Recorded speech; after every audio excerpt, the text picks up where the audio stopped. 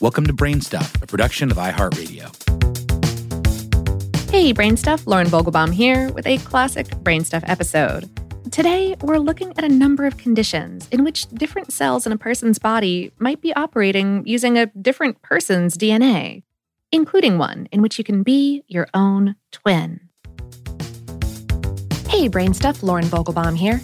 When Taylor Mull, a California-based singer, asked a doctor to investigate the birthmark that stretched across the whole left side of her torso, she wondered what role the ruddy patch might play, if any, in a series of seemingly disparate health conditions she had experienced for most of her life.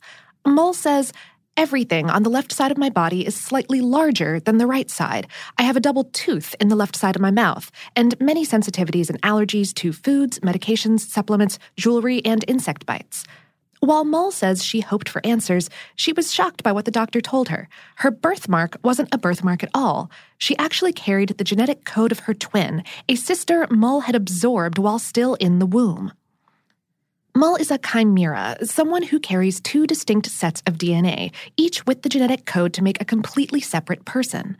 The difference in skin pigmentation on Mull's abdomen, the size discrepancies between her left and right sides, and a host of autoimmune symptoms are caused by two warring sets of DNA. In Greek mythology, a chimera is a fire-breathing female monster that's part lion, part goat, and part dragon. As remarkable as this creature sounds, real-life chimeras are perhaps even more astounding, and probably more common than we realize. Mull's condition, tetragametic chimerism, is the most rare of all types of chimerism. It occurs when two separate eggs, or ova, are each fertilized by a separate sperm. Then the fertilized eggs, called zygotes, fuse together to create a single organism with two genetically distinct types of DNA. As the embryo cells multiply and grow, so do the two different types of genetic material. The result is a baby who is born a chimera. Often, babies born with chimerism have patchy skin or eye pigmentation, and sometimes they carry two distinct types of red blood cells. Occasionally, chimeras are born with ambiguous genitalia or possessing attributes of both male and female sex organs.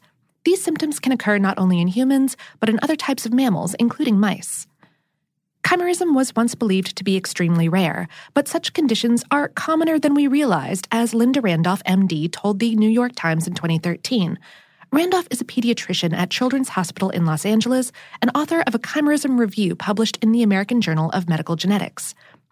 In addition to genetic chimerism, the condition is commonly caused when another genetic code is introduced to the body by organ or tissue transplants, as well as by blood transfusions.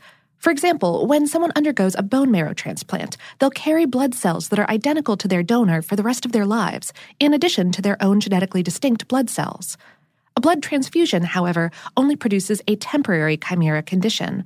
The donor blood cells will live about 115 days in the host's body and will eventually be completely replaced by red blood cells carrying their original genetic code.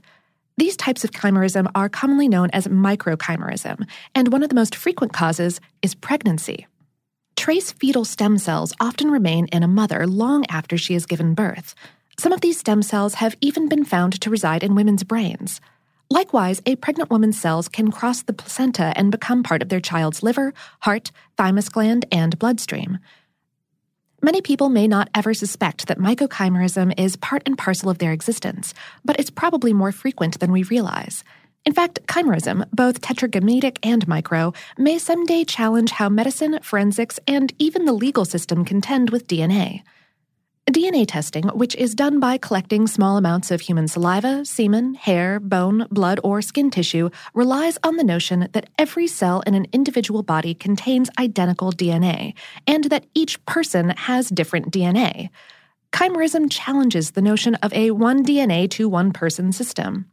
In one complex assault case, for example, evidence at the scene matched a DNA blood sample from a criminal already profiled in a law enforcement database. However, this person was in jail when the assault occurred.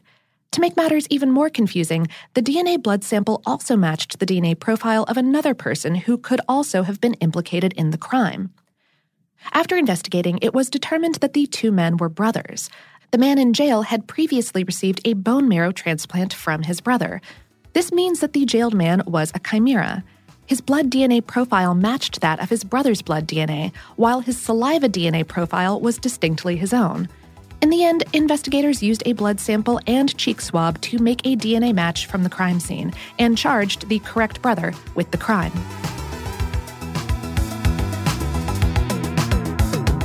Today's episode is based on the article Chimerism, You Can Be Your Own Twin on HowStuffWorks.com, written by L'Oreal Dove. BrainStuff is a production of iHeartRadio in partnership with HowStuffWorks.com and is produced by Tyler Klang.